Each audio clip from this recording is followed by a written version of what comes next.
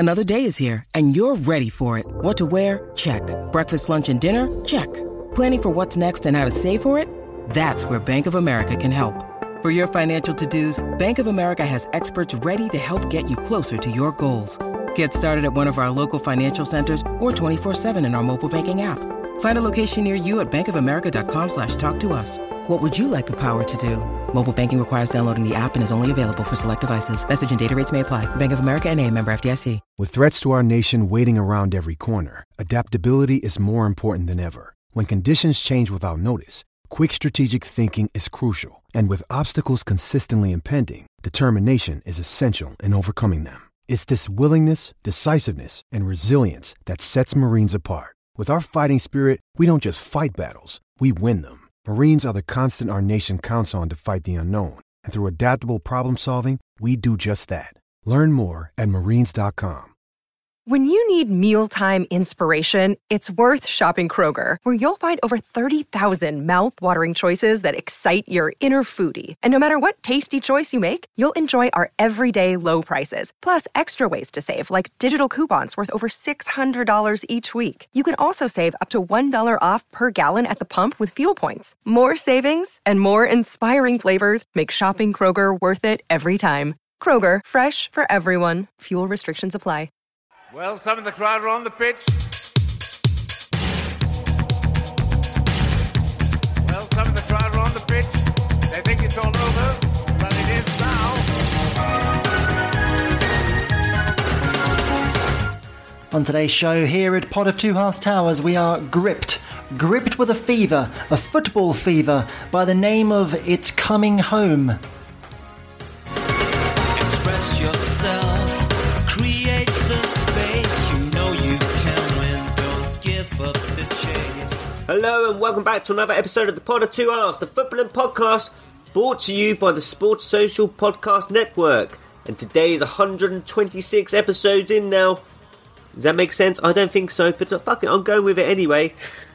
And as this intro probably indicates, we're going to be predominantly talking about the quarterfinals of Euro 2020, even though we're in 2021. As usual, I'm of course joined by our Madrid-based Senor Michael Carden-Edwards over there, as well as our slightly closer to home Essex-based Mr. Thomas Woods. Boys, are you buzzing like me? How can you not be, mate? Like, it's tantalising. I feel like what Gary Lineker clearly was feeling like at full time. A little bit giddy, like genuinely full of belief, but not wanting to kind of put it all out there on national TV, so it basically explodes in his face. But it was fascinating to watch at full time, this just glee in Lineker, because he can't believe that it actually might be coming home. It's incredible. How about you, Mark? I was a little bit. I wasn't as away with the fairies as everyone else was after the Germany game. I was obviously very happy, but I was also still a little bit concerned as to the performances in the tournament so far. Now, obviously, I know that in tournament football, you don't want to peak too early. You know what I mean? You want to get into the tournament. You want to start maybe not slowly. No one wants to start slowly, but you start with a solid defensive base, as we did, and then creep into the tournament so you hit your peak in and around the latter stages. And I feel that is what our brave three Lions are doing as we speak, okay? That game that we played the other day against the Ukraine was a fucking wonderful game. First half, I wasn't particularly. I was a little. We were comfortable the entire time, right? I never felt any danger. There was no stress. There was no nerves. It was wonderful, right? Aided obviously by a very early goal, but it was just basically job done. Thank you very much. Running up the score in basically a quarterfinal. Thank you. On our way to the semis, having not conceded a goal. Can I ask? Did you decide to watch it in the English commentary, or did you go with Spanish to take off maybe the nerves? You don't really know what's going on. I started in English, and I was tired of it in English quite quickly due to Jermaine Jenas. Genuinely, yes. Spoiler alert: he's my chump of the week because he made me just get angry with his misinformation around Kyle Walker and Jadon Sancho's training together at Man City. It's complete nonsense. Do your research, mate. You're literally being broadcast to millions of people, right? Make sure you know what you're talking about. He clearly doesn't. So yeah, then I switched to Spanish commentary. It's a lot more exciting, and yeah, it was quite fun because when someone scores, it's like, oh, goal, Harry Kane. I was like, this is all I need right now. Perfect. So yeah, good times had by all. Fair enough. I got a feeling that Jermaine Genius was trying to be the smartest guy in the room when he said that comment. Like, see, I know that Jadon Sancho was at Man City around this time, and I just basically putting two and two together without actually looking further into this. I'm just basically going to be the smart guy, because you all think he just plays at Dortmund, but I know, because I'm a smart guy. Wrong. Right, Jermaine Genius. We are in a devastating position, by the way, because as pointed out by Daryl on our Twitter feed, we are in a position where we've got to pick between BBC and Genius, or ITV and God help me with the ITV combo. Matterface and Dixon. Jesus Christ. We've got Michael here. Attempt him to talk to us, but I don't think he realises he's muted there, so maybe he would... I was on mute. I was just going to say, Matterface is a genuinely dreadful commentator. And I remember before the tournament, we were looking at the lineups of the pundits on our WhatsApp group, and the prevailing thought was, where's Lee Dixon? What's he going to be doing? Because everyone was like, oh, I quite like Dicko. No issue with Dicko. No, mate. No. Right? Abysmal this tournament. Sounds like he doesn't want to be there. He's got the Lawrenson vibes without the Lawrenson amusingness. Okay, this is the thing. I've always been a fan of Lee Dixon, and I remember when we were talking about in our WhatsApp chat, here's like the BBC team, here's the ITV team, and the first thing I said was, "Where's Lee Dixon?" Because I quite enjoy listening to him. And I wonder if it is Sam Matterface bringing his game down. Well, this is it, right? Because you've got Clive Tildesley and Ali McCoist, who are obviously, wonderful. They're the top of the tree, right? And now, for the record, we're not really Tildesley fans, are we? We were quite happy. Yeah. This is what I was going to say, right? Clive Tildesley, I hate the guy, right? Because everything is a poetic drama with his pre-scripted lines, and it's, on tonight of all the nights, the England fans are, and it's just all like, and it's against San Marino, and he's trying to make it sound like some epic fucking love story, and it's like, come on, mate, you know what? Just enjoy the game.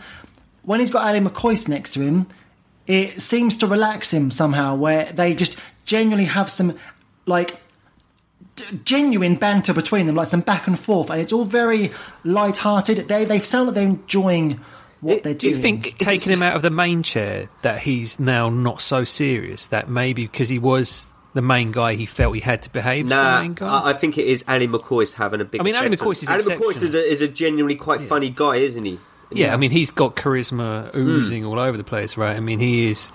There's a reason why he was obviously on our TVs in the 90s and early 2000s on A Question of Sport, right? Because he was perfect for that role. That is the prime combination this tournament. We're not going to get it because they're going to go with Matterface, who's going to be garbage in the final. But I'm just going to put you on the spot as well, just whilst we're talking about the BBC and ITV. We also did chat about the record of when England are on either of these channels, and the BBC is quite more favourable than it is ITV, and of course our next game, which we will talk about later, is actually on ITV. Yeah. You know what, I've always thought... Are we scared that this could actually happen? It's like they've won 4 times on ITV over the past, whatever it is, 15 games. It's since France 98. Oh, Jesus. ITV have had 24 games on their show, on their channel. We've won 4 of them, lost 8 and drew 12. On the Beeb, played 22, won 15, lost 4, drawn 3. History says, right, when you're in front of Shearer and Lineker, you're performing. When you're in front of Mark fucking Pougat, or back in the day, Adrian Chiles, or Townsend of his fucking truck, no one wants to be there. See, I've always thought that there was something to it. I remember even as a kid growing up, it always seemed that we'd be knocked out of competitions because we were on ITV, and the numbers bear out. I don't know if it's a case that they just happened to get the games that the teams that were being knocked out against, at least in the early 2000s, was Portugal, Brazil, wasn't it? Right, so they were tough. tough outs, but right, I looked at the other day. I looked at that Portugal team, right? which one? The 06 or 04? The 06 one. Okay, yeah. Garbage. It's a dreadful team. How on earth we lost to that team is amazing. Well, right? Wayne Rooney got sent off, didn't he? That was. It doesn't matter. We should have played them off the park with the talent in that squad. Again, horrendous management, and that's one thing. I'm pretty sure John Terry as well was having a way of Wayne Bridges' misses probably by this point as well. Probably doesn't help.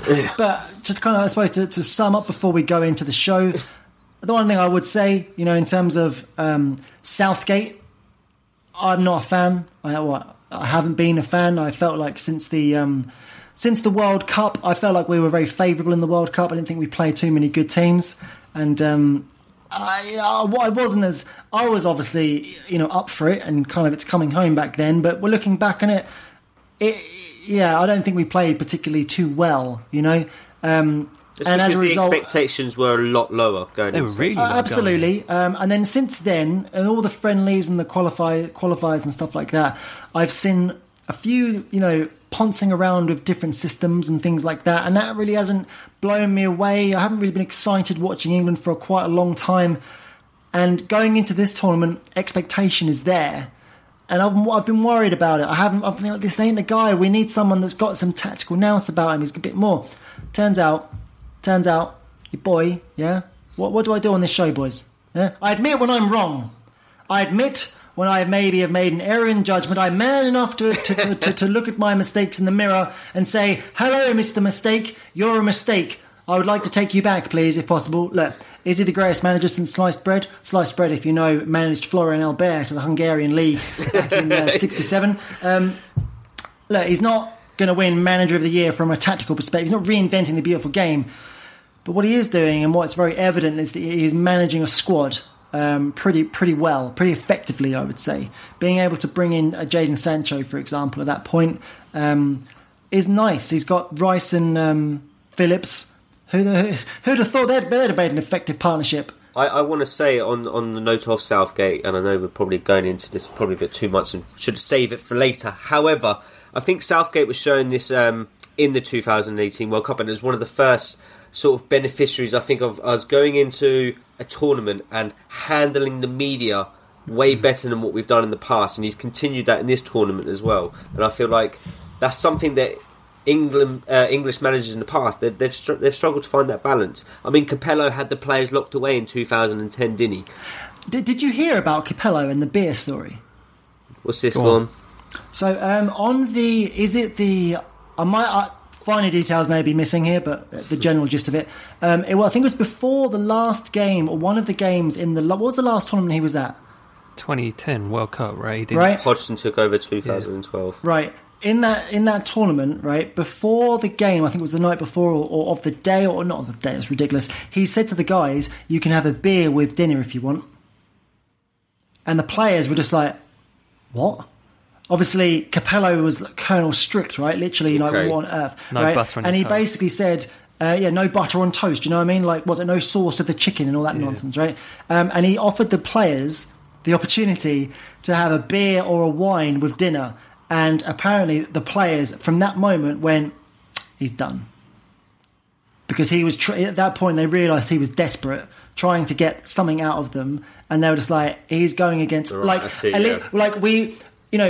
are a hard bastard, but at least we respect the fact that you have, certain principles and rules and stuff. And now you're completely going against it for like a desperation Hail Mary. And apparently none of the players took him up on it either. It's interesting. It's an interesting one, right? Who said that? Was it Crouch that came out and said that in the papers the other day? It would be Crouch, right? And he said it just made them all feel really, really uncomfortable, which it's not really what you want. Was there an element that they were scared that if they did drink, then You go, ha ha! Capello would be like, yes. You're not listening to me, are you? And if that's the fear, Got you. if that's the fear, then it's not a great environment, right? Yeah. I mean, that's the biggest thing that I've taken away from this is the camaraderie amongst the entire group. It's not just the guys on the pitch and the players that get on. It's everyone. Like you see, like Ben Chilwell hasn't seen the grass yet, and he's like all about basically the group. With Southgate hugging Southgate full time, there's no one moping. Right, Well, this is what Southgate said at full time, right? When he was interviewed on the BBC afterwards, and they were saying like, how are you doing this? And he refused to kind of say much about the game itself, but he was just talked a lot about the team spirit and the fact that the hardest decision, because I think Lineker was like, how did you settle on this team selection tonight? Because in the first game, no Englishman would have given that team selection. Like, how did you do this? Why did you do this? And he said the hardest part of this job is the three guys that don't get to make the squad. And he goes, that's the thing that keeps him up at night. That's the thing that he's struggling with, because none of them deserve it, because they're all putting in such good shifts in training. The atmosphere is so good. When's the last time you read about an atmosphere like this in an England squad? Yeah, it's probably 96. And even then, so we can even look at someone like France, who, by all accounts, has the opposite of that, and you can see maybe why they got knocked out early. Well, we read the transcripts, right? It's a great transcript. It really is exceptional. But I think that there is something to it, because when you do look at the successful tournaments, obviously it's successful for England was reaching semi-finals. 90, there seemed there was a good rapport with Robson. Obviously 96 with Venables. I think that they all really got along with Venables. You see it now when they talk about it and talk to him. And subsequently, the guys that came in, like you say, I think Capella's a perfect example of not understanding that. Ericsson, equally, wasn't capable of creating that atmosphere. And I think when you look at the teams that are progressing through the tournament, Italy, I think you see that there's a proper camaraderie amongst the entire squad there. I think that obviously Denmark is a perfect example of triumph through tragedy, right? The situation. Yeah, it brought them together stronger as a group, and now that you can see that they're using it as fuel to power themselves through the tournament. And I think that Spain, everyone got on the back of Enrique a little bit, didn't they, about leaving big names, Madrid players not in the squad, etc. But he clearly focused on the fact that I want the group, right? I don't care about the names, it's all about the whole. And clearly that was a focus, and he's obviously benefiting from that as well. So, yeah, I mean, ultimately Southgate's biggest success is being able to put a squad out, rotate that squad because we were in so comfortably, still not put Grealish on the pitch, still not put Foden on the pitch, and then two players be fine with it. You see at full time that it was almost like Southgate was straight over to Grealish, arm around him, and probably going, look, I didn't need you tonight. The game was done. But when we played Denmark on Wednesday, it may well be a tighter affair, and I'm going to need you to be able to come in and hit the ground and do what you did against Germany to turn the game in our favour. And I think that being honest is a key thing as well with the players. And it seems that I think that there's a reason why we tend to know the squad well in advance of match day. It's because I think that he's been honest with the players with the plan and everything, and I think the players really respond well to that. Okay. Well, you only have to see Sancho in interviews, right? Before, he was desperate to play against Germany. It was very, very apparent he was desperate to play against Germany. But there's no bad feelings about it. Didn't get to play, that's fine. I'll wait for my next chance and I'll show people what I can do then. I'll show the manager. I'll be full on it, and he played well, So you got to respect it. You got to respect squad harmony, keeping players fresh. We're at semi-final stage and you've got a bang-on fresh Foden and Grealish. I'll take it. Yeah, absolutely. I feel like we'll chat a bit more about England later on. I guess I want to crack on into the first round of quarter-final games, which was Spain-Switzerland, followed that then by Belgium-Italy was it on the Friday? It was Friday. It was on the Friday. Obviously, we mentioned the unfancy Spanish beforehand. They scraped. I'm going to say they scraped a penalty shootout win against Switzerland. I didn't really get to watch much of this game. Would Mikey help me out? Spain got. Spain scored very early through. I think it went down as an own goal, which I think was a little bit harsh, to be fair. There's a carrier, right? Yeah, the ball was goal bound, or at least on target. Would it have gone in without it? Arguably not. But it felt at that moment Spain were probably going to see it through. They've been tough. They're always tough to play against in tournament football because if they get a goal, they're very good at retaining possession, and that's what they were doing for the most part, especially in the first half. Not the most aesthetically pleasing or exciting football match that you get, but there was a lot of kind of retaining possession. But then Switzerland equalised, and then the whole game sort of had a swinging moment when Michael Oliver representing the Premier League perfectly, sent a player off for what was a... Look, it was a hard tackle. It was for a tackle. It was a hard tackle, but it was a tackle. I'd say hard as pushing it. Yeah, look... It's a football tackle. It's just... If he gives a yellow there, I think it's a touch about it. Yeah, you know, and the fact it was a red card and then it gets reviewed, and the guy that's reviewing it is also an English official and decides not to overturn it, just tells you everything that's wrong with English football. We bang on about it all the time. The fact is, we've got the best league in the world. We know we're so proud of the best league in the world, this, that, and the other, but we've got the worst officiating teams, and that was highlighted perfectly in that. But the Swiss gutted it out big time into extra time. And Spain had moments, but Sommer was just always there to answer the call. So the game gets the penalties, and Switzerland had won a penalty shootout literally that week against the French. So they've got to be feeling confident about things. And they start, I think they had 2 opportunities to really run it home, because I think Spain missed, was it 2 of their first free kicks, I think, in the shootout? Yeah, they missed the first one, didn't they? Yeah, and you kind of think at that point, wow. Switzerland are going to be in a... Because their penalties the other night against France were exceptional. They were just finding corner. And they just seemed to just fall to pieces. It was a bizarre thing to watch. The penalties that they took, which were so excellent on Monday, were just dreadful on Friday. And Spain get through. Not pretty. But there'll be a problem. They're still creating chances. They're just not taking them. That's basically their tournament. Morata was hauled off again, wasn't he? Or hauled off, should I say? On the hour mark. I see Mikey's just perked up to his screen there as well. I thought you were going to come in with something. I have nothing to say. Like, the movement was like, it was sudden, and it's like, I'm going to come in here with something. Oh yeah, they said Morata, it's time to murder this guy. Look, Morata is what Morata is. If you put the ball in the air, he's deadly. But if you put him through one-on-one, he's just basically going to shit himself and just completely fumble the opportunity. That's just him. That was him at Chelsea. It's just him in general. They will still be a problem for whoever, the Italians in the semi-final. It's that they won't be an easy team to play against, because they are a difficult team to play against. They've got good ball players, which against an Italian team which press high, it gives them the opportunity of beating the press to get their players in. It's going to be a fascinating contest. And again, this Pedri geezer, man. How old is he? Is he... You're enjoying him? He's incredible. He is incredible. Bearing in mind that, I think, he's 17 years old, isn't he? I think Pedri. And he plays in that sort of midfield area. But for a player of his age, he looks so composed with the ball. He's sort of ticks things over. He looks like a real star in the making. Do you want to hear some fun things about Pedri? Let's hear about it. So Pedri has 12 months remaining on his current term, right? Oh. Right, so... And this is a Barcelona, yeah? This is Barcelona. Now, the key is, the club have the option to extend Pedri's deal for a further 2 years, and you'd think... Get it done. Click the button, yeah? Trigger extension. However, if they do that, his buyout clause will remain at 70 million euros for the next 2 years, 3 years, in fact, right?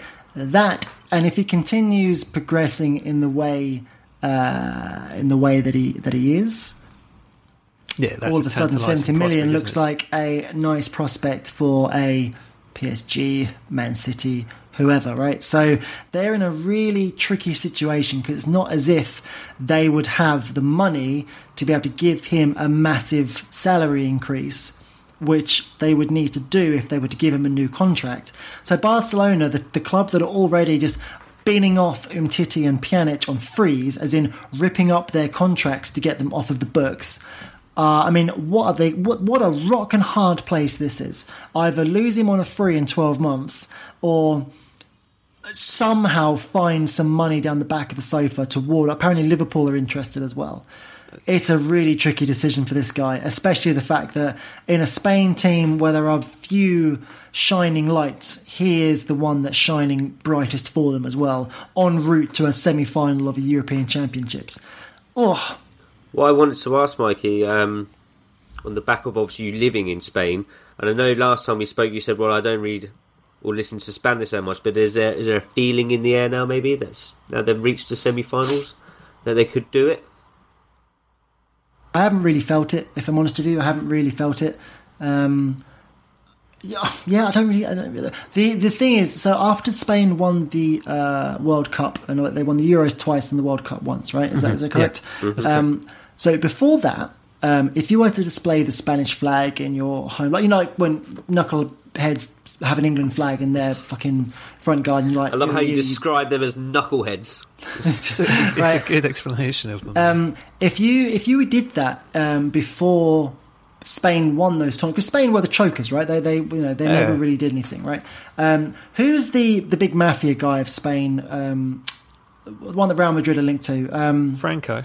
Exactly, right? Yeah. So if you were displaying a Spanish flag in your home like that, you are essentially a supporter, right, of Franco's regime, where it's very much nationalist, not very nice, essentially. After the success of the Spanish football team, it became a lot more commonplace to have your flag. And literally, you walk down any street in Spain, any single one, somewhere, somehow, there will be a Spanish flag, either from a balcony, from a terrace, in a window.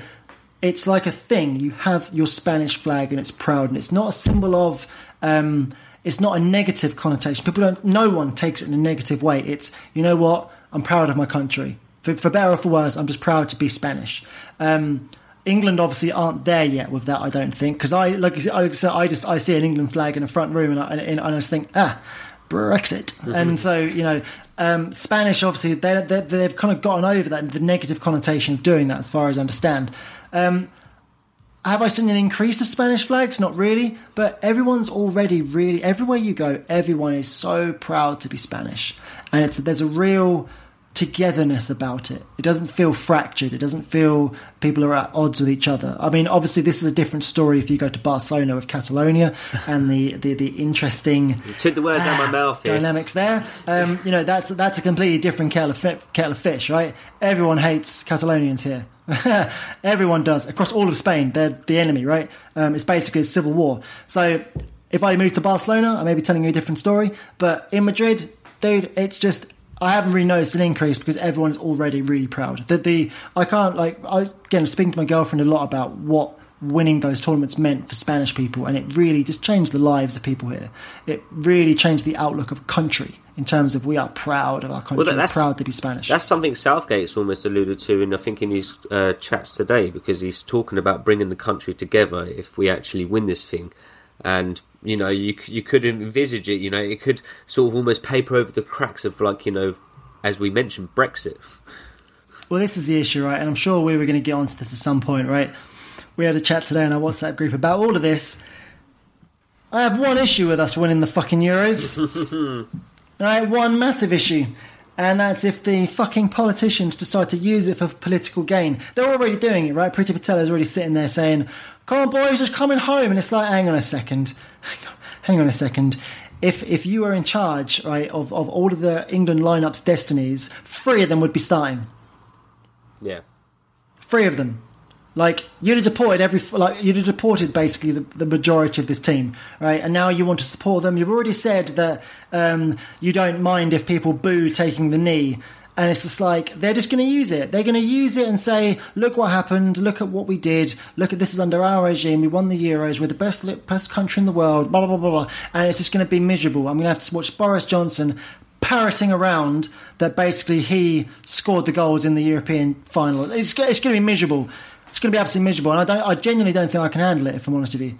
It's going to be a horrible, horrible place to be. Do you know what I mean? Because on one hand, you're going to have all these wonderful memories, Woods, for your kids, right? You're gonna that's something that you're going to be talking about to them when they're older, when they've grown up. You know what I mean? Where were you when England finally won a tournament? And it's well, I remember I was in the middle of the worst government in history, and they basically then politicised it for the next fucking 20 years, and that's why we've got no agreements with everyone, because everyone still fucking hates us. So it's this is why your loaf of bread this morning cost £9. It's I hope you enjoyed that European Championship. You know what I mean? We haven't had fresh fruit for 5 years now. It's oh god. Yeah, I mean, we did talk about it, and I did liking an opportunity, because there will be a photo call. There was, I think, when we won the Ashes in 05, right? They all went into Downing Street and had a bit of a party, etc. And there will no doubt be a photo call from Boris with the players, and the players have an opportunity to really make a stand. Now the Golden State Warriors, almost something of the opposite potentially of a stand. Yeah, exactly. I mean, you got the opportunity of basically agreeing as a team, we ain't going. I think the Philadelphia Eagles did that, and I think the Golden State Warriors did that to Trump. Or you have the opportunity to go one further, and that is you turn up for the photo call and you all take the knee. Which would be more perfect, I think, in that scenario. Which would be, because that photo will last forever, right? It will show the fact that you were against us through this, right? And we don't forget that. If you basically booed the players for taking a stand against racism, I don't think you should be allowed to enjoy anything of this, because the players don't want to know you. That's basically the facts, right? So, what's your stance on booing other teams' national anthems? It's grim. I fucking hate it. I do not get, because the thing is, if you flip it the other way, and England are playing away in some country, and our national anthem's being booed, the gammon would be up in arms, but they're okay to deal it out. It pisses me off. I hate it. It's just, it's so disrespectful. I think this scummy, is something right? quite worldwide, though. Maybe, well, certainly in Europe, whenever you see England in qualifiers, I always find there's an aspect of booing, unless it's like an absolute minnow and they've got no fans. Because everyone hates England, because basically we brought violence across Europe. Well, exactly, but what I'm saying is that almost kind of, I think it just comes to both sides, both nations. I feel there'll always be booing of the national anthems. If we play Italy and we boo their national anthem, I'm going to be furious. The best anthem in the world, but yeah. Exactly. Well, speaking of Italy, actually, before we go and talk about Italy, I feel like we'll slip in a break now, and then after that break, we're going to chat about Italy, as they beat the Spanish, okay? So yes, Belgium, Italy. I'm intrigued to see where this chat goes, because obviously last week, Mikey, you had a little bit of rant about a certain striker for Belgium, and you'll notice I have edited this show. Okay, I went through and bleeped out all of my swear words. Okay, because I felt bad about that, because I was like I did kind of attack him. I attacked him a bit personally there. Well, yes, you did. The sentiment is the same, right? The sentiment is the same. I think he's a useless. I'm about to say, doesn't matter if you bleep out those swear words, because we all know what you're kind of getting at anyway. I guess I'll go to Woods first, though, on this, because I know you kind of written off Belgium before the tournament, and we've all kind of got behind Italy. And ultimately, that's the way the game went. It went 2-1 Italy. Belgium, though, I almost feel like Belgium is, whilst Italy won it, I feel like Belgium kind of lost it as well, if that makes sense. I feel like it's a very much 50-50 thing. I don't agree. No? I think Italy were exceptional. I really do. They basically, from the off, they kind of took the game. They were like, we're going to play on the front foot. They had the opportunities. They scored goals. Obviously, they had one initially ruled out correctly for offside. It was marginal, but it was. And really, they just basically run it down their throat. The only impressive play at times, Kevin De Bruyne still blows my mind, by the way. I can't get over how fast that guy is for having a serious Achilles injury, as he was telling us at full time. I should clarify, Woods, before you crack on. Like, in terms of the way I introduced that was, whilst Italy did dominate, and I think they completely deserved the win, I still feel like Belgium, they kind of shot themselves in the foot. And there was obviously maybe a certain striker that we berated last week that I do feel was at fault for that. But I guess obviously you want to look at maybe from the Italian perspective first. Yeah, because I think you've got to credit them for how good they are. They are just so good. They pass the ball around so elegantly at times. They press in such a well-timed and aggressive manner. And basically, what I will say is that, I want to talk about Lukaku. The one lasting memory I've got in my mind is him basically shushing Donnarumma after scoring a penalty. It's like in a game they lost when they were 2-1. 2-0 down as well. When he had the opportunity, right? I talk about it. I don't feel that Belgium really had much of the game, but he had the opportunity at the back post. It was a good block by Spinazzola, but obviously Lukaku should have just simply buried it. But yeah, overall, I think Belgium are what we thought they were. Really, a team that have some star players, that's got an ageing backline. The ageing backline did not get out for...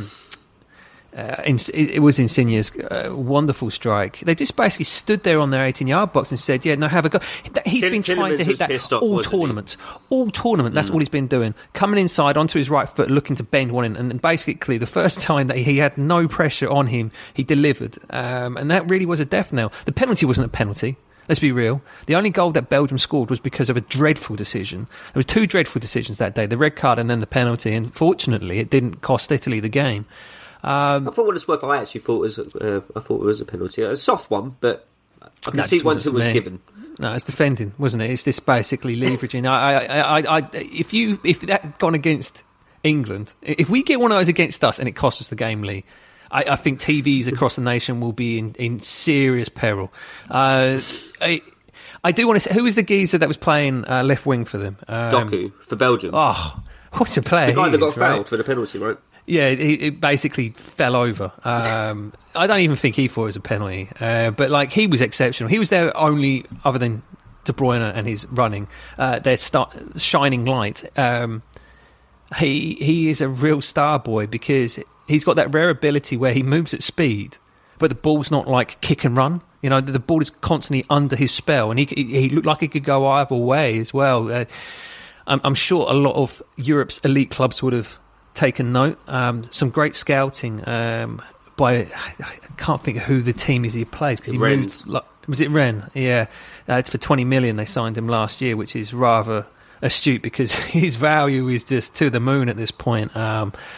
So there's one positive, but I look at Bobby Martinez and I'm just like, you've wasted this group much like Sven wasted ours, right? That's just the facts of it. And the Belgium FA have come out and said there's no reason to replace him. He can stay on. Whoops. Well, that's the World Cup gone then. Because ultimately, and the thing is after this, because golden generations don't come around, I hate the term really anyway, because really you're only a golden generation if you actually win stuff. But this so-called golden generation of Belgium, it's not like they've got a history of having exceptional teams. Bruv, this is what I said last week. They've been top of the rankings for like 1,000 days, something mad, right? Without winning anything. And Belgium don't have a pedigree of producing these players. They're basically, this won't happen for maybe another 100 years. Well, that like Hazard, De Bruyne, Lukaku, you know, Vincent Kompany to a degree, obviously. Yeah, you know, like that's like Courtois in goal. You know, this doesn't happen. This doesn't happen again. Yeah, like they've fucked it. They've absolutely fucked it. They had their opportunity. They really did. And I think the term "fucked it" is a perfect term to describe them. They've just genuinely blown it. Yeah, you look against Wales 5 years ago. To go into that game in a quarter-final against Wales and you lose 3-1. That's just embarrassing. And they did that. It felt like, look, I'm sure Belgium will probably look at that game against France in the World Cup semi-final and feel like they were unfortunate.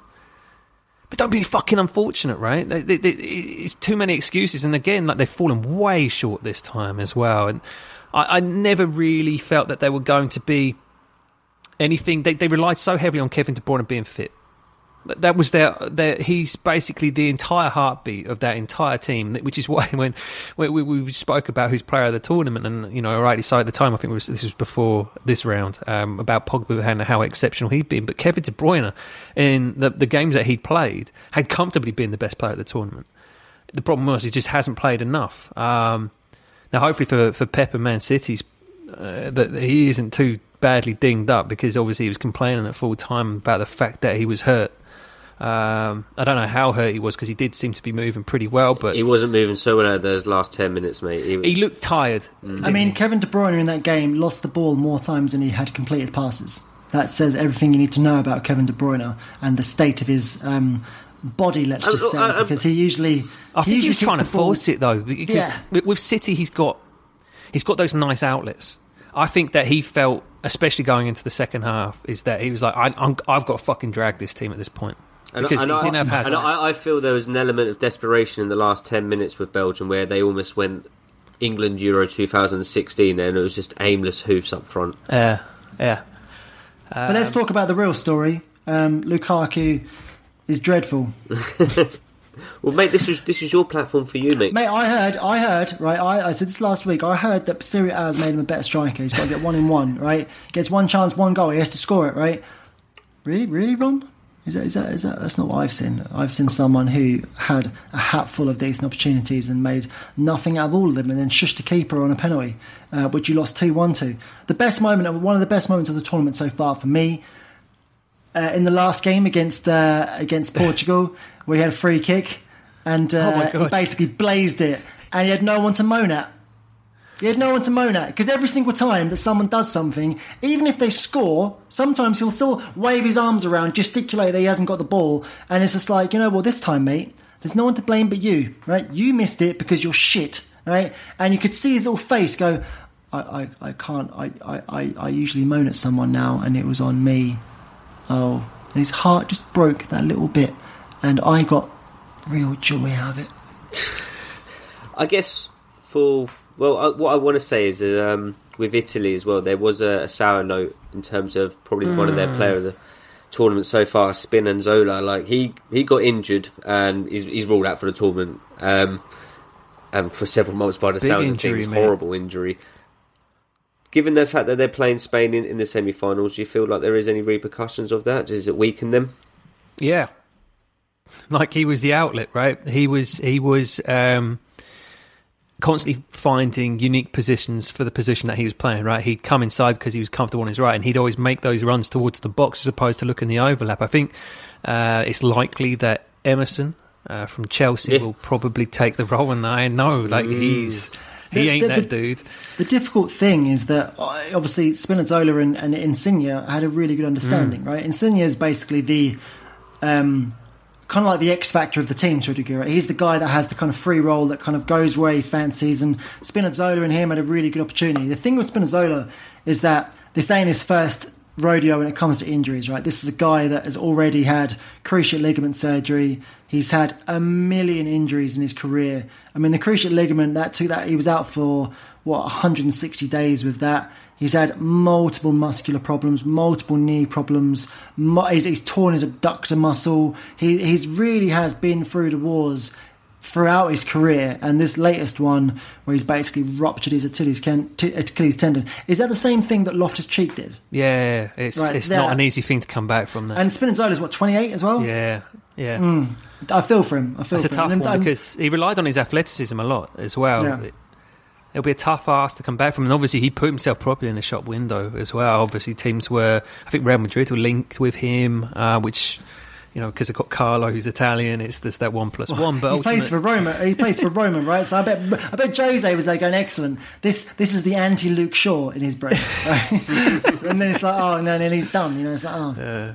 So I think that will be a problem. I do. I think you mentioned perfectly, Mikey, about the Insigne sort of relationship, because Spinazzola was so dedicated to get on beyond, he's sort of freeing up Insigne in pockets of space, because defenders have to make a choice. So I'm either going to pick up Insigne or I'm going to have to pick up the guy that's going to run on behind me. So it is a difficult player to replace in that squad for sure. I think that I know Emerson, as a Chelsea fan, if it is him, he'd give me concerns. I don't think he's quite capable of doing what Spinazzola does. He's not terrible going forward, I will say that. He is left-footed, so they do lose that sort of cutting in and taking a strike sort of thing. But maybe you adapt and you can try and maximise using crosses, which, as we know, having seen Spain's two centre-halves, is their kryptonite.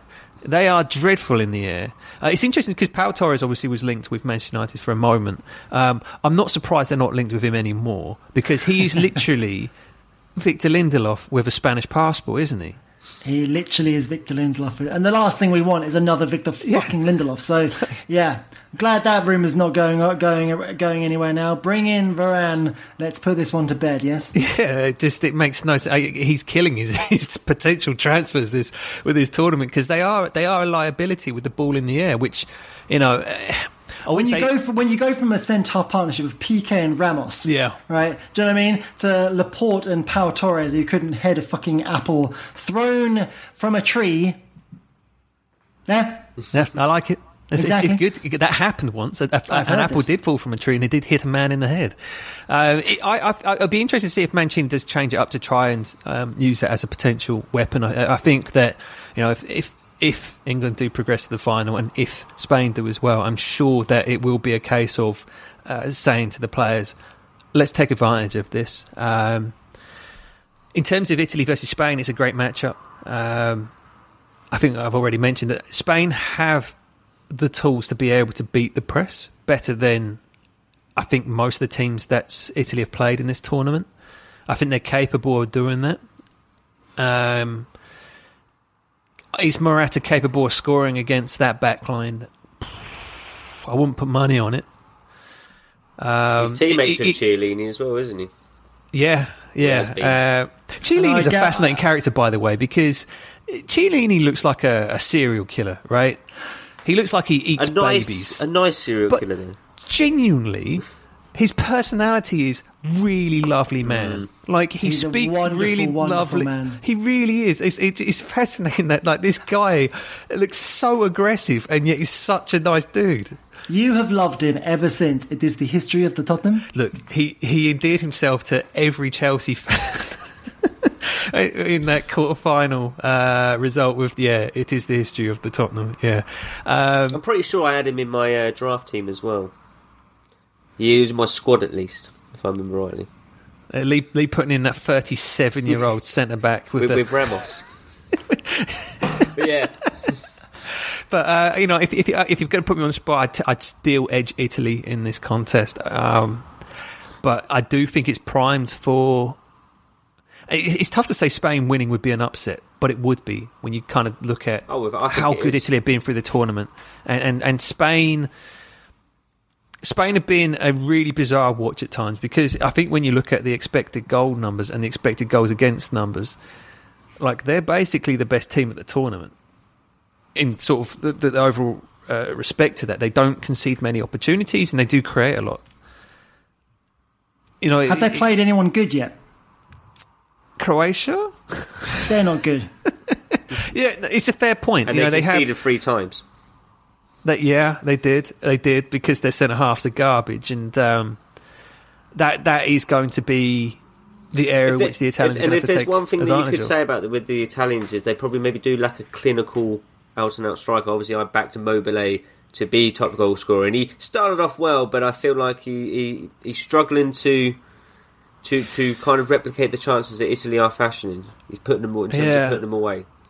Yeah, he's not clinical. I'm trying to think who plays that left back for... Is it Alba that plays left back for Spain still, Mikey? Yeah, Alba is basically their everything. So he's going to have to deal with Chiesa. And Chiesa literally shoots on sight, which against Spain is a positive because their goalkeeper is a liability. And like Chiesa, and he shoots from anywhere as well. I love Chiesa, man. Which is always a difficult thing. I think as a goalkeeper, because like if he's shooting from anywhere, it's very difficult to kind of be prepared for that. So I think that when you kind of look overall, Italy have probably got the players which are more likely to score. I think it could be a really engaging battle in the midfield. I think both teams have got comfortable ball playing midfielders on both sides. I think that'll be a really intriguing battle between those. But I think Italy will probably just about do enough to progress. Very quickly, Mikey, your thoughts? Who do you think's progressing? I think it'll either be a really fun game or it'll be a really boring game. I don't think there's a middle ground. I think it's going to be barn burner or it will be just dull as dishwater. Italy will win. Okay. Fair enough. Right, we'll use this opportunity to take a break, and then afterwards I think we'll get stuck into the other side of the draw, which obviously features ours truly, the beautiful England. So let's have that break. Okay, right, well, actually, before we're going to talk about England, let's talk about who their opponents will be, because obviously Denmark beat Czech Republic 2-1. So we know who we're playing. We're not playing Czech Republic again, which I think is a good thing, but then we are playing those tricky Danes. As Bud said earlier on, obviously they're riding on the fact that, I say on the fact that, because obviously a tragedy happens within the squad, but, there is no getting around it. They've made progress. They've progressed to the semi-finals, which is, I think, something they haven't done since, obviously, when they won it in '92. So, how do we feel? Are we worried? I didn't want to play them. I think I mentioned last week that I didn't want to play the team of destiny in this tournament because they are tough. I know this because in 2012 I always feel I look back at that tournament in the Champions League I'm talking about here that Chelsea were the team of destiny and they'd somehow managed to get through semi-finals and into the final and being heavy underdogs for both those and winning those matches and winning the tournament. And Denmark, I feel like, are in a similar spot where they're just on a wave of destiny, following on from obviously a moment of near tragedy, and they are using it as their fuel to power themselves through the competition. But they are also a really good team as well, right? I think they've got a scattering of good players, haven't they? In there, they have. You can sometimes forget that they're actually a really talented group. They're organised well by one of the more tactically astute managers in the competition, which helps as well. They were always going to be a tough out for anyone. I think that the Czechs really didn't do enough on the day. I think giving up I think they put themselves in a 2-goal hole. The second goal, the cross for the second goal. Oh yes, outside of the boot. Quaresma-esque. Wonderful. Jackson would have been loving that ball. Because that's the wing back, isn't it? That put that ball in. Is it Mailer? I'm going to be butchering these guys' names, so apologies. Yes. He's a player that has caught the eye for teams across Europe, much like Spinazzola has as well. I think he's at Atalanta. So a talented kid there. They're obviously strong in the midfield area. They've got a couple of players in there in Delaney and Højbjerg who do make it tough to play against. Christensen at centre-half is continuing what has been a really exceptional 2021. I think under Tuchel he improved dramatically, and I think he's built on that with his confidence, and he's looked like a really good player in this tournament again. And in Dolberg, they've got a player who... Mikey hates, as we found out last week. The thing with Dolberg, he did come through at Ajax right first, and he was sort of seen as a potential shining light coming through there, and it never quite worked. And it just might be a case that this tournament is his time for it just to all come together. So they're going to be a tough out. They've been playing wing backs. It'll be interesting because the last team that played wing backs, we adjusted, and we did adjust well, and we did play wing backs as well. It'll be interesting to see if Southgate goes a similar route, because with the wing backs, after 15 minutes, Shaw and it was Trippier, wasn't it? Both pins back the German wing backs right in their own half, which completely nullified the threat of them coming forward. So it'll be interesting to see if a similar tactic is deployed. But yeah, they're not the team Would they be showing a bit too much respect to Denmark, or should we be right to show respect? I think, yeah. Look, it is a tough ask, isn't it? Because I don't know. I think there's an argument to be made that you stick with the formula that we had on Saturday. And this is something Mike mentioned as well, wasn't it, last week, in terms of don't cater to the opposition, let them cater to you. And Denmark will, for what it's worth. I think that if we line up with the system that we played on Saturday, I would imagine after about 10 minutes Denmark will adjust, and they will probably play into the similar system that they did that against Wales too. They were excellent with the adjustments that they made. They completely nullified Ramsey and won the game from there. I could see a similar situation where Christensen gets moved into midfield to do a job, and whoever's playing in there, if it's Mason Mount, if it's Jack Grealish, whoever gets the nod in the 10. I just think the thing is, though, is that our attacking players are better. And I do also look at our defensive players, and I think they're better as well. And I do think that matters, that at either end of the pitch, I just think that we've got better players. I think Schmeichel's better than Pickford, but I don't think it matters because Big Harry Maguire, he's having none of it, mate. His words and his performances is a man that it's like, this is it. You know, this is the opportunity. Then, do you think he's the guy that took England up a notch in terms of, like, obviously of the first two games, Scotland absolutely. And Croatia? We didn't look great. I know, obviously, he came in the third game, he still didn't look great, but we've progressed nicely, and as we said, we've got better as the tournament's gone on, and I feel like his leadership has probably helped with that. Would you agree? Yeah, I mean, Mikey can talk about how good Harry Maguire is. He's obviously the most disrespected centre-half in world football because of the price tag and because he's got a massive head. But the truth is he's an excellent centre-half at defending and also progressing the ball. Like the two key attributes that you need in being a world-class centre-half in the modern game. Yeah, he's the thing that, again, it's like a thing where at the end of last season. We don't really know what you're missing till it's gone a little bit. And the presence he has in that area of the pitch, his presence, he's got such a big presence. You know what I mean? Comfortable on the ball, marauding runs. The fact that he can progress the ball 30 yards with a sprint and just panic. It's not even if he doesn't drag a player of theirs out of position necessarily.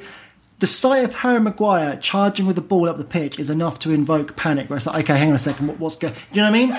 There's that. Oh, the dog decided to make a noise. That was fun. It's a panic, and it's something that is a positive for England massively. Both ends of the pitch. Again, big slabhead does the business from a corner. Doesn't do it for United. Does it for England. I'll take it. That's fine.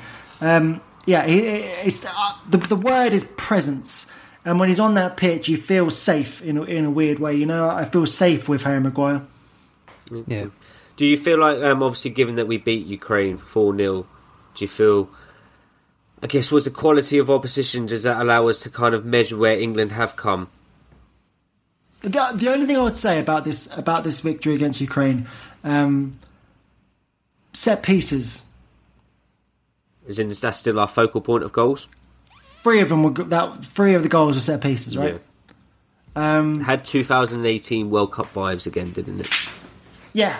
The only thing from this England side that I would like to see more of, I said it against Germany, we didn't really create any real chances other than the ones we happened to put in the net. We need to create more. I do think from open play we need to be a bit more. There needs to be something else there, because I don't think we are maybe as inventive enough as we should be. Maybe as risky enough. I'm going to assume there were flashes. I think there were flashes against Ukraine here and there. Some nice bright moments, but it's not like our players had one-on-ones. And do you know what I mean? It wasn't like we were really, really pounding at the door. This is where I was going to say. I assume that our XG is pretty good for the tournament in terms. Well, I say pretty good in terms of that we are taking the majority of our chances.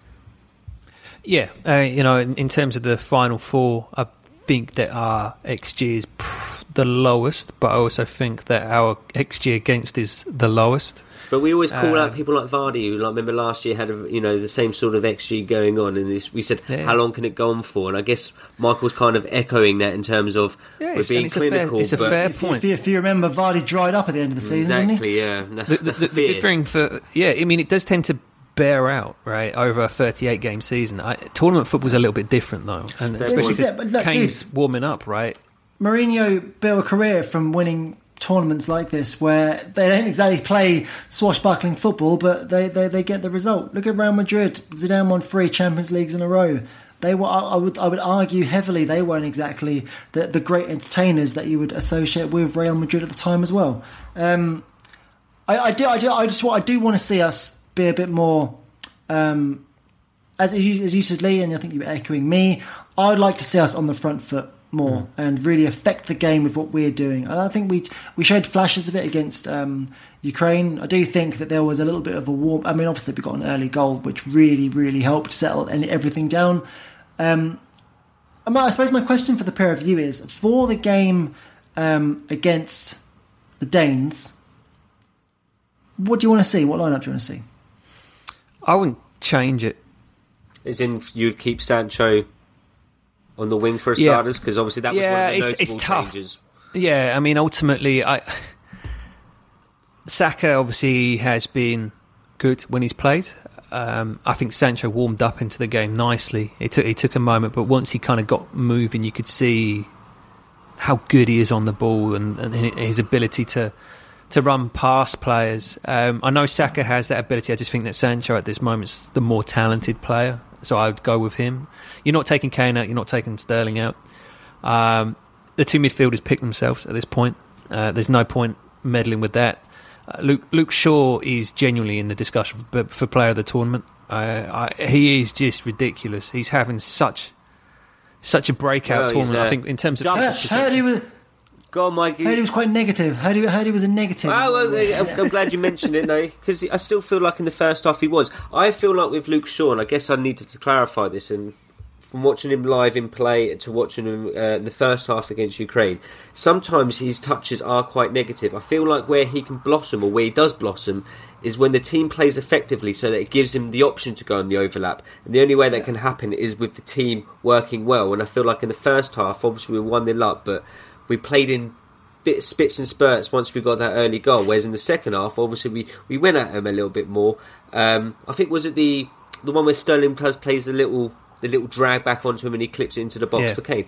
That's beautiful, and that's like his delivery. And obviously he took one from the set piece as well. That's beautiful, you know. Oh, it's a great delivery from a set piece as well. It's a really good set piece. That's why I feel like what did Mourinho say? Well, Luke Shaw isn't good enough to be a set piece taker. I feel like we do that out on there the right, basically though. mugging Jose off, man. That's all he's doing. He's basically taken Jose's words and used them as fuel to fire him through the tournament, man. He's been genuinely brilliant. I do look at the right back. Kyle Walker is just... Well, this is the thing. We haven't got a balance, have we? Because Shaw's delivering on the left, but... maybe that is the balance, right? Because Sancho is an island player in the sense that you can give him the ball out there. He doesn't need an overlap to be able to do what he needs to do, right? And I think that there is a case that the sort of this asymmetrical shape with keeping Walker back to cover, because that's what he's really good at. He's not very good going forward. He's very good at covering. And this is it. Ukraine's best, most positive attacks came down Walker's side, because Sancho, to be fair, was just leaving him free and open a lot of the time. And that's where Ukraine were getting a little bit of joy. And like you said, Walker can deal with that. Obviously, other than the slight brain fart where he tried to play it back to Stones and didn't get enough pace on the ball. That was a little bit worrying. But, you know, I agree. I think with Luke Shaw, I always think there's an element with him where he has to play himself into the game. Mm-hmm. And I think Luke Shaw's version of playing himself into the game is to just, you know what, I don't want to lose the ball. And he's going to keep it steady, keep it happy. And I do think that, because he does the exact same thing for United. Him and Maguire have quite a good understanding in that area, and you'll see them play the ball to a lot to each other. I think Luke Shaw just plays himself into the game without trying to do too much at the start. I think he's more intelligent than I think people give him credit for sometimes with his to understand how a game is going. Do you know what I mean? And I think he takes the opportunities when they arrive. Inevitably, they'll arrive a little bit later on when there's tired legs, and he can, because he's quite a fit guy as well, which is surprising. And I think he again uses that to his advantage to a degree as well. So yeah, I do take what you mean. Though he does play it, he'll pick up the ball and then play it back quite often, which can be seen as being negative for sure. Let's go back to your original question. Then we've got Luke Shaw at left back. We said the centre backs pick themselves, and I guess the midfielders pick themselves. Is right back up for grabs? Do you think Walker continues there? Trippier maybe? I'd keep it steady for what it's worth. I don't think it's worth throwing a Trippier in there. I don't think it's worth putting Reece in there. I just don't. I think that once there's a level of rapport amongst the back four players, because the thing is, it's worth noting, on the left hand side you've got Shaw and Maguire play with each other week in, week out. Equally on the other side, Walker and Stones play with each other week in, week out. And I do think that there's positives, that they know what the other's going to do. Like, Maguire knows where Shaw's going to go, right? So he can pretty much know, if he gets the ball, where Shaw's going to be. And I think it's equally the same on the other side with Walker and Stones. I think I just wouldn't meddle with that. I think that core set of goalkeeper, back four and the two central midfielders, I just don't think that's worth messing with. In terms of the 10, I thought Mount looked a bit tired. Watching him, he didn't look his usual energetic self. I don't know if that's from not playing minutes or what. I do think he was still of a long season. Yeah, I mean, he's played a lot of minutes for Chelsea. I'd still start him because of what he does that the others won't do, and that is the unnoticed dirty work early. And then I would still keep Grealish in my back pocket for when I need to impact it differently. Right? I just think that I would probably proceed with pretty much the same 11. I think the only question I think Southgate will have is, does he bring Saka back in for Sancho? That's really the only position I could see. And personally, I would ride with Sancho. I mean, Southgate talked glowingly about his performances in training, and I think now that Sancho's got a taste for it, I thought Mount and Sancho had moments where their lack of minutes together sort of shone through. Like, it looked like one was looking for the ball to be dropped off, it wasn't, and then if it was, they weren't quite mating. And I just think that more minutes there, that'll click. and that'll be really effective. So that's kind of where my head is. I just think that you go again. Don't mess with a winning formula. It'll be, like I said, it will be interesting if he's tempted to change it to try and pin wing backs back, because it worked against the Germans. I just wonder if we should be the team, as Mikey alluded to last week, to be like, fuck that. They're going to have to basically deal with what we can do. The aggressor. Just lastly, I guess, on England and something I guess we... Wait. What's your team, Lee? I'm very much in agreement. The only one that I would potentially maybe think about is Walker. If I fancy maybe giving him a little bit of a break and bringing Trippier in, because I feel like it's relatively like for like. Then, as you said... Trippier's in there for his set-piece delivery, mate, and now we've got... Walker's pace... Shawberto Carlos, mate. Exactly, yeah. But Walker's pace would be missed. I just don't know if the Danes have got anything that would punish us pace-wise, so... So I think that's where... The right-hand side is where... I wish this guy had a name I could pronounce. The wing-back that put on that incredible... Now, admittedly, I think standardly he plays from the right-hand side, because I think he's right-footed, so he may well play the other side of the pitch. I'm not too sure why he was playing that side, because obviously the reason he put in that ridiculous cross with the outside of his foot is because it ain't his strong side. But like he's a constant outlet, right? He's I think like a proper threat. So I'd be looking to, if he is playing Walker's side, perfect. I think Shaw will deal with him as well, for what it's worth. I don't think Shaw's the kind of player that'll let you down really defensively. I guess that's what you shouldn't forget as well, is the fact that Denmark did beat us quite recently. A blight that we had 10 men when Maguire got sent off. But is there anything to be a cause of concern as well as playing on ITV? I think it's beneficial that they beat us in a way, because I think that just gives an extra sort of note to the players. It'd be very easy for a level of complacency to slip in, right? Because we have, on paper, the better team, and the game is played on paper, cliche, right? So the players need to remember this. It's very easy to get up for a Germany game. Yeah. Very, very easy. Look at France, right? Bit difficult to go up against a Switzerland or a Denmark. You know what I mean? When you expect to win the game, I like the fact they beat us. I like the fact the players know what they're dealing with. I like the fact that the players know they're going to have to play well. There is a level of expectation now. We win this, we're in the final. If I could put one little dampener on it, and something I did want to mention earlier is, and you guys alluded to it, in terms of Schmeichel is obviously the stronger keeper out of the two. I thought Jordan Pickford had a couple of shaky moments in the second half against Ukraine, and it shows that, whilst he seems to have matured, there's still that element of concentration lacking with him. That kick, right? The kind of air, I say air kick, he managed to get a little bit on it, but fuck me. And there was a couple more as well later on after that. That's what concerns me. His positioning for that, for what it's worth, was actually really good, because he was prepared to be out there. I just wonder if, because at that point we were properly belting Ukraine at that point, I just wonder if that's what happened there, that his but then that's what worries me. That's what I'm saying with his concentration. Yeah, and it's a fair point, right? But he's going to be playing, and he's come up with big moments when he's had to. This tournament, in terms of saves, he's not conceded a goal. It's all I hope is that we're not speaking next week talking about how Pickford fucking cost us, basically, is what I... Mate, if Pickford cost us, mate, you won't be on the show next week. Okay, so I guess before we move on, we're all saying England are going to progress then. Maybe can I get a score prediction out of you? 3-0. Ooh. I think it'll be a tight affair. I think 1-0. I think 1-0, and I think Kane will get it. I think that goals change strikers, right? You can see that the way he took that opportunity on Saturday night, early in the tournament, he's double guessing that, right? We saw it. We saw it against the Germans, where he passed up, taking like an opportunity on like that to just toe poke it past the goalkeeper. And I do think in that situation, I don't think he literally had any other option. Oh no. But ultimately, he was in the right position. He was awake. Yeah. He reacted sharply to Sterling's really good ball. Yeah, I mean Sterling, very good ball. Sterling's had a really good tournament, really, and doing those sort of moments, those coming inside. He drew 4 players' attention. You know, when you see the highlight back and there's 4 players just watching him, and Kane is off the shoulder of all of them, it's just that's the dead. He's clearly a concern for teams to play against. So credit to him. He looks like a different player actually for England. I think that it matters more to him. I think there's an element that City. Does Man City matter to anyone? Fair, that's a fair point. But you know what I mean. I think that you get sort of a different player a little bit with Sterling for England than you do for Man City. He looks.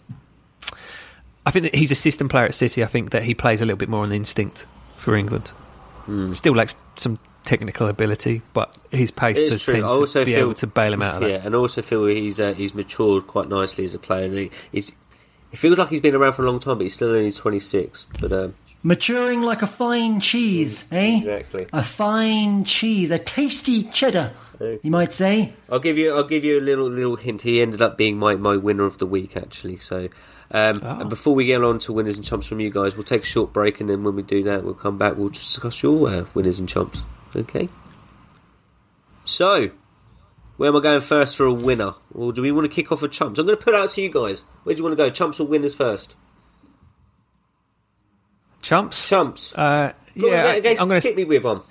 English referees. Michael Oliver, is that where you're going with more specific? Michael Oliver, English referees in general in this tournament have basically, every time I've watched a game and there's been an English official involved, there's been a dreadful decision. And can I make a decree? Yes. You know, we have the Hall of, what's our Hall of scumbags? It was the Shithouse Hall of Fame. The Shithousery Hall of Fame. Can we have a Hall of Garbage? Right, where just trash goes. Right, Michael Oliver is the first official inductee into the Hall of Garbage, the closet of garbage. Yeah, is Michael Oliver the one that once got himself a trendy haircut? He's the guy that shaved 2 lines in his hair. He's the one that Joe Hart squared up to. He's the one that Angel Di Maria tugged at his shirt. Michael Oliver is a bitch, right? He's a horror. He's the guy that you know got picked last at school for everything, and he decided to become a referee so then he could be in control of it all. Do you know what I mean? He's the guy that whose mum bought him like a football, right, so he could be popular in the playground, and then because he still didn't get picked, he took his football and put it in his bag and went home. I'm going to say I reckon it'd be stolen from him, and then he'd be all like mopey about it. He'd go home and say, "Mum, they stole my ball again," and she'd be like, "Okay, I'll buy you another one. See if you can fit in with the kids." It's a horror. He's like an odious cretin, is that guy. Okay, so Woods, that's your chump then. Mike, have you got one for me? Romelu Lukaku. No, I feel like I cut you off earlier when you were talking about Romelu Lukaku. Is there anything that you wanted to add? This is your moment, you know, if you want another rant. No, I said it all last week. I don't want to get too disparaging on the guy. Look, he still scores goals. Scored goals for Man United. But he's also dreadful at football. So, you know, that's the kind of the thing you kind of have to weigh up, I suppose. Are you going to have an aesthetically pleasing player that does well for the team, or are you going to get a selfish tapping merchant? Tricky. A guy who his physical attributes almost dictate that you should expect a certain style of play from him. As I said before, the ability to hold up the ball. And he's the guy that when he came out in interviews and said, actually, I prefer running in behind. And it's just like, well, there's plenty of players that do that, son. Quicker players. Players with better touches than you. You know, utilise your strengths, a.k.a. your strength. He's got concrete shins. Awful player. Fair enough. Okay. My chump is, and it sounds a bit harsh to call him a chump, but it's Spinazzola, because... What? Exactly. He's a chump because I think he was on for player of the tournament. And I think, for what it's worth, I still think Italy are favourites to win in the tournament, and I'm backing them to beat Spain, and I'm probably going to back... Well, let's not get carried away. Let's not get there. Am I right in hearing... I'm gutted for him, basically. I remember... Now, you may be able to prove me wrong here, Mr. Collard. Go on. I remember someone telling me after the first 1 or 2 games of this tournament that Spinazzola hadn't really been impressing. I can't remember which one of you said it, but I remember coming in and saying, actually, I think he's been playing quite well. One of you... Not me, mate, because I'm going to confess, I'd never even heard of the Gizzo prior to the tournament, and Yeah. Someone on this show said that they weren't impressed with him in one of these games, and I was like, hang on a sec, I've been quite impressed with him. Don't know who it was. Eagle-eyed listeners, if you could listen back a few Woods shows. is very quiet over there. I'm going to say it's Woods because I don't think it's me. I put him up for player of the tournament against Mike and Paul Pogba, so it can't be me. It's definitely not me, I don't think. I'm holding my hands. I feel. Are you sure you're not hearing things? Mate, I guarantee it. I do challenge one of our listeners to go back and have a listen. Well, bear in mind that I've only pretty much been on 2 European shows, or European Yeah, because where's the commitment? Hey, where's the commitment? So I'm pretty sure I can dig it out from the first one, from when we pretty much did the first round of games. But okay, yeah, hit me up with some winners. I'll go to you, Mikey, first. England. Just England. Well, of course, man. We're into a semi-final, having not conceded a goal, running up the score in a quarter-final. I mean, come on, like literally, if someone had said to you before the tournament, this is what's going to happen, and by the way, we will have barely played the likes of Grealish and Foden, so they're fresh as daisies. Like, you'd sit there, and also, like, obviously, even the scary things before the tournament. Oh, Maguire's not fit. This is going to be dreadful. Kane's looking shanked. Sterling's been woeful for City. Look, they've all resolved themselves, haven't they? If someone said to me before the tournament started that England will go this far without conceding the goal, I would have probably laughed, because I think we all agreed that was our weak area of the squad, was the defence. Yeah. Especially when Maguire wasn't there. Mm-hmm. Yeah, there's no look. I can try and be cute and come up with some, wonderful little side story or what have you. Or this person should be the winner of the week. Blah blah blah. It's England. It's England as a whole. England as a team, not the country, because the country's full of scumbags. But the Gareth Southgate, his England squad, well done, well fucking done. Bring on the semis. Okay. Sorry, a thought popped in it, but how come we did not have Prissy Patel as one of our chumps? I feel like maybe that would have been maybe an obvious somewhere for me to go. She doesn't deserve the airtime. Woods, hit me up with a winner. Southgate, because I think he became the most winningest coach, I think, in England history, which it really does tell a lot. Is that a word? Yeah, it is. American sports alert. In knockout football, I think he's won more games than any other England manager, which is ridiculous that he's only been at 2 tournaments. He's already done that. He's taken us back-to-back semi-finals. And did you see the little video they put together with Southgate on the BBC? No. So they had this little thing pre-game and talking. They used a lot of clips over time with Gareth. Obviously going back to like 96 and everything that kind of, and the fact that obviously what the story effectively was is that all he wants to do is be successful for England, and obviously he was the GOAT. That's an American term as well in terms of seeing us out in Euro 96, and that probably hurt him more than most players because of his obsession with wanting to basically. Because I think Neville even said it perfectly. When you think of some players are like club players, but with Southgate, he was an England player first. You don't think about his club career. And I think that there was kind of like I think he sort of suggested that he's hoping that finally he's able to kind of lay those ghosts to rest, that he's been able to kind of win this over.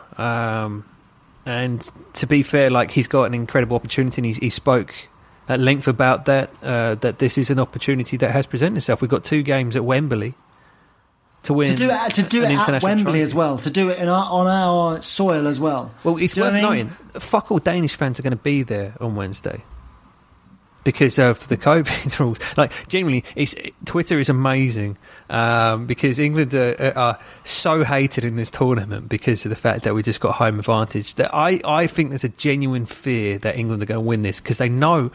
I think I spoke about this for 25 years. We've rose-tinted glasses spoke about the boys of 96. A team that didn't even reach the final, right? Just imagine how we would be if this team actually went and did this.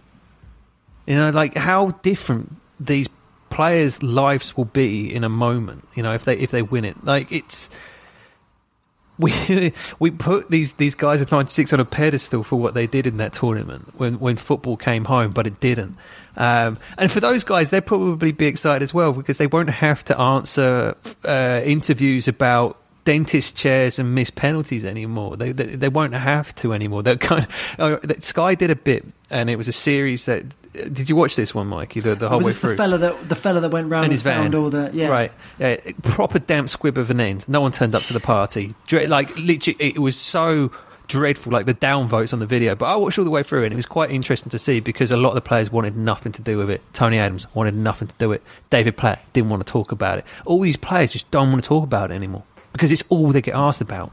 And I think that for them, they're probably like, please get over the top and finally deliver an international trophy to the England because that monkey that is gone. They won't talk about the boys in '96 anymore. They'll be talking about this group. And like I said, for this group, it will be incredible. They're still young enough to kind of kick on.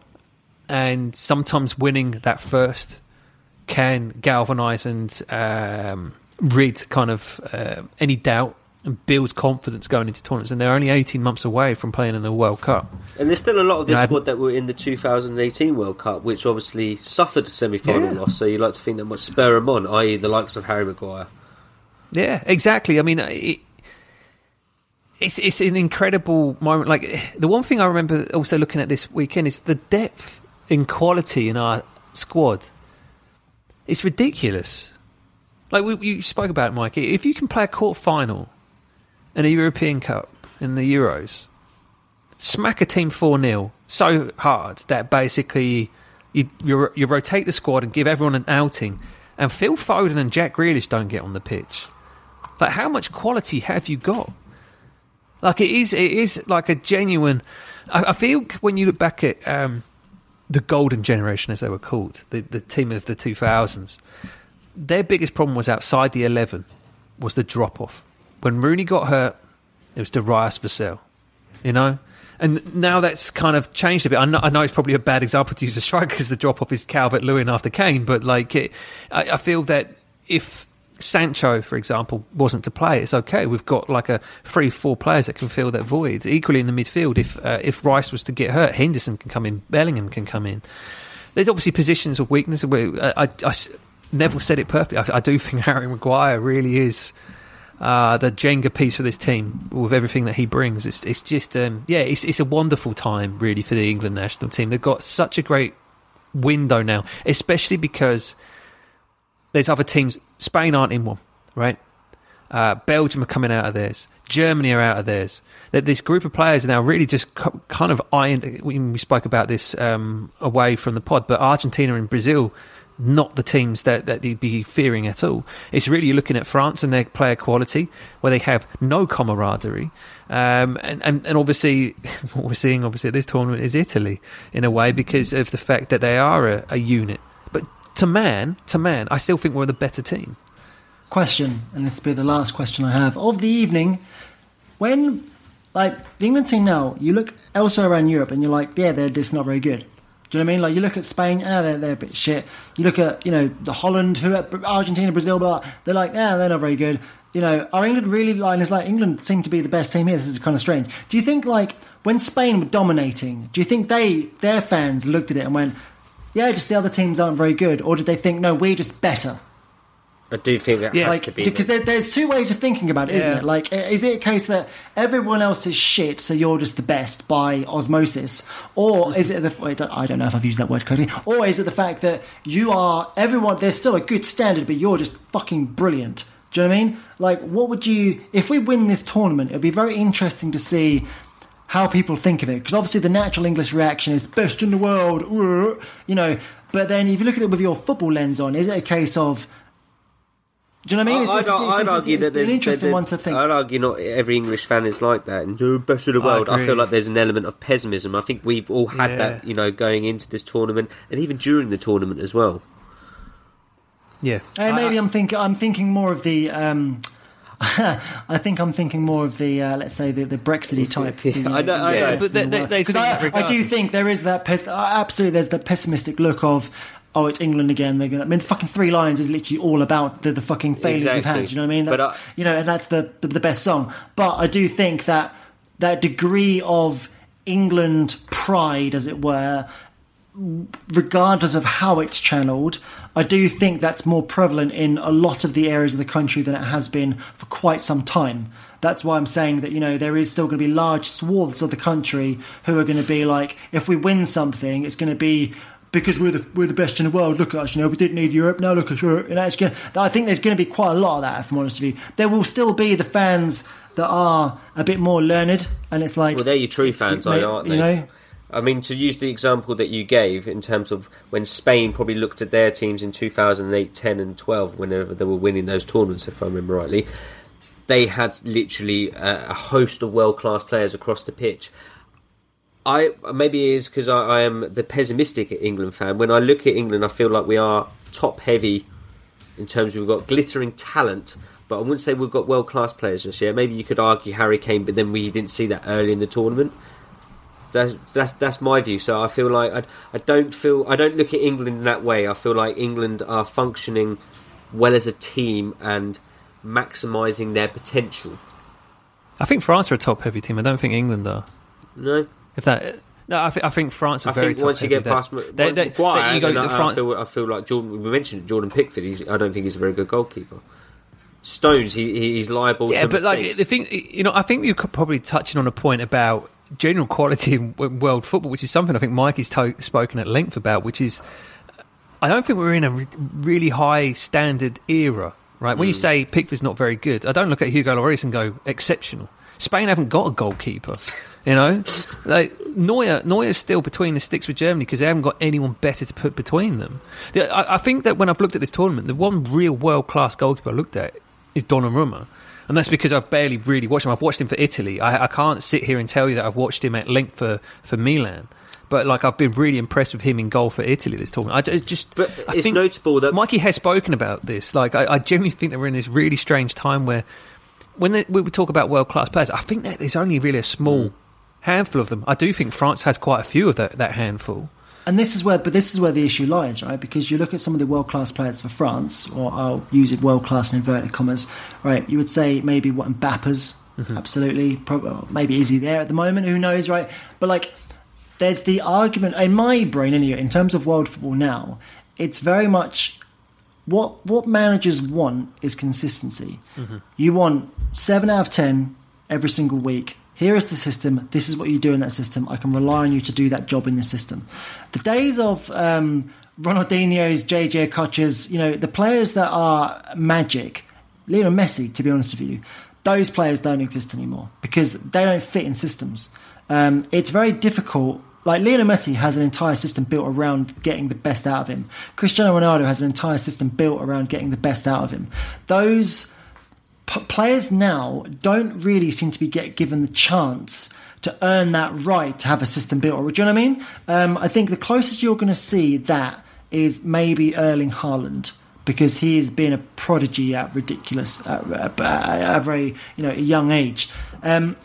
I think there is a degree that players don't get given the chance to express themselves in potentially the way that they used to be able to. Because instructions back when I imagine Ronaldinho was breaking through was go and have fun. And he basically just got on the pitch and did whatever he wanted. And that was basically enjoy himself.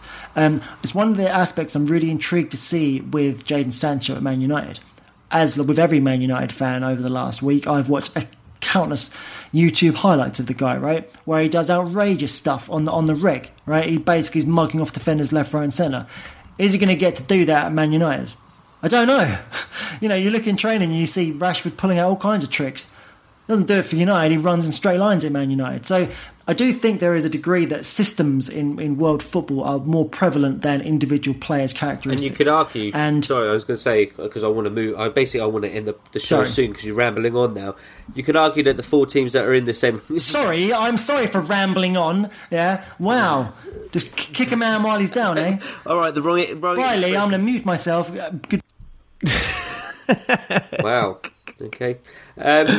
Although I was just going to support you in terms of saying the fact that the teams that are in the semi-finals, they're all teams that play in a system. Would you allude to the fact that Denmark obviously have one of the more tactically astute managers in the tournament?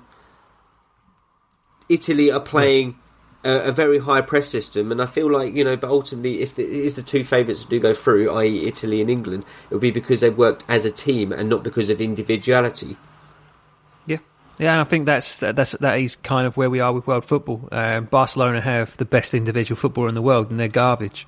I think that when you look at Chelsea's success in Europe last year, it was built off team, right? It was team. It wasn't a case that this team was littered with world-class players. It was a case of the team beating teams maybe that were reliant on individual brilliance more than the others. I think team is more than ever the best way to get success. I think that.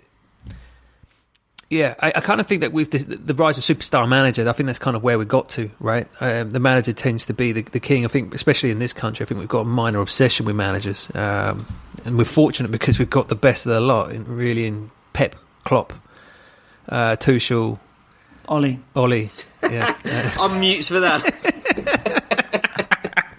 But you know what I mean? I do think that system, because you talk about Klopp, right? Liverpool literally a system team that get the most out of not necessarily world-class players, right? I don't think Mo Salah's a world-class player. I think he's a very, very good player. I don't think he's world-class, but I think in that system he's world-class. I think if you take him out of the system, he'd look pretty average. Michael's now talking, but he's still on mute. Fucking mute. I was going to say, you sounded a lot like Jamie Carragher when you said that. It was really, really uncanny. I enjoyed that Jamie Carragher there. Yeah, that was quite good. Lee, do you want to wrap this show up, man? We're at 1 hour 28 into it, an hour and a half show on the money, bro. We only had four games to talk about. And I wanted to wrap up on 1 hour 20. That's why I used probably the wrong expression of rambling, but it's like I really want to go because I'm hungry. I hope basically that when we next reconvene, we'll be talking about England as winners, because I'm assuming that we as boys, we're not going to do a show in between.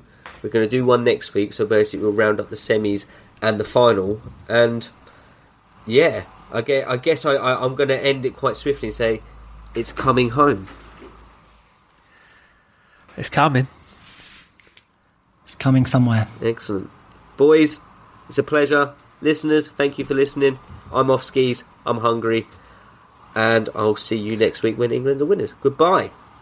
Arrivederci. Arrivederci. Uses Arrivederci when we'll be losing to Italy now in the final. Nah. No, I'm just waving them off, mate. Arrivederci. Fair enough. Yeah? Sports Social Podcast Network.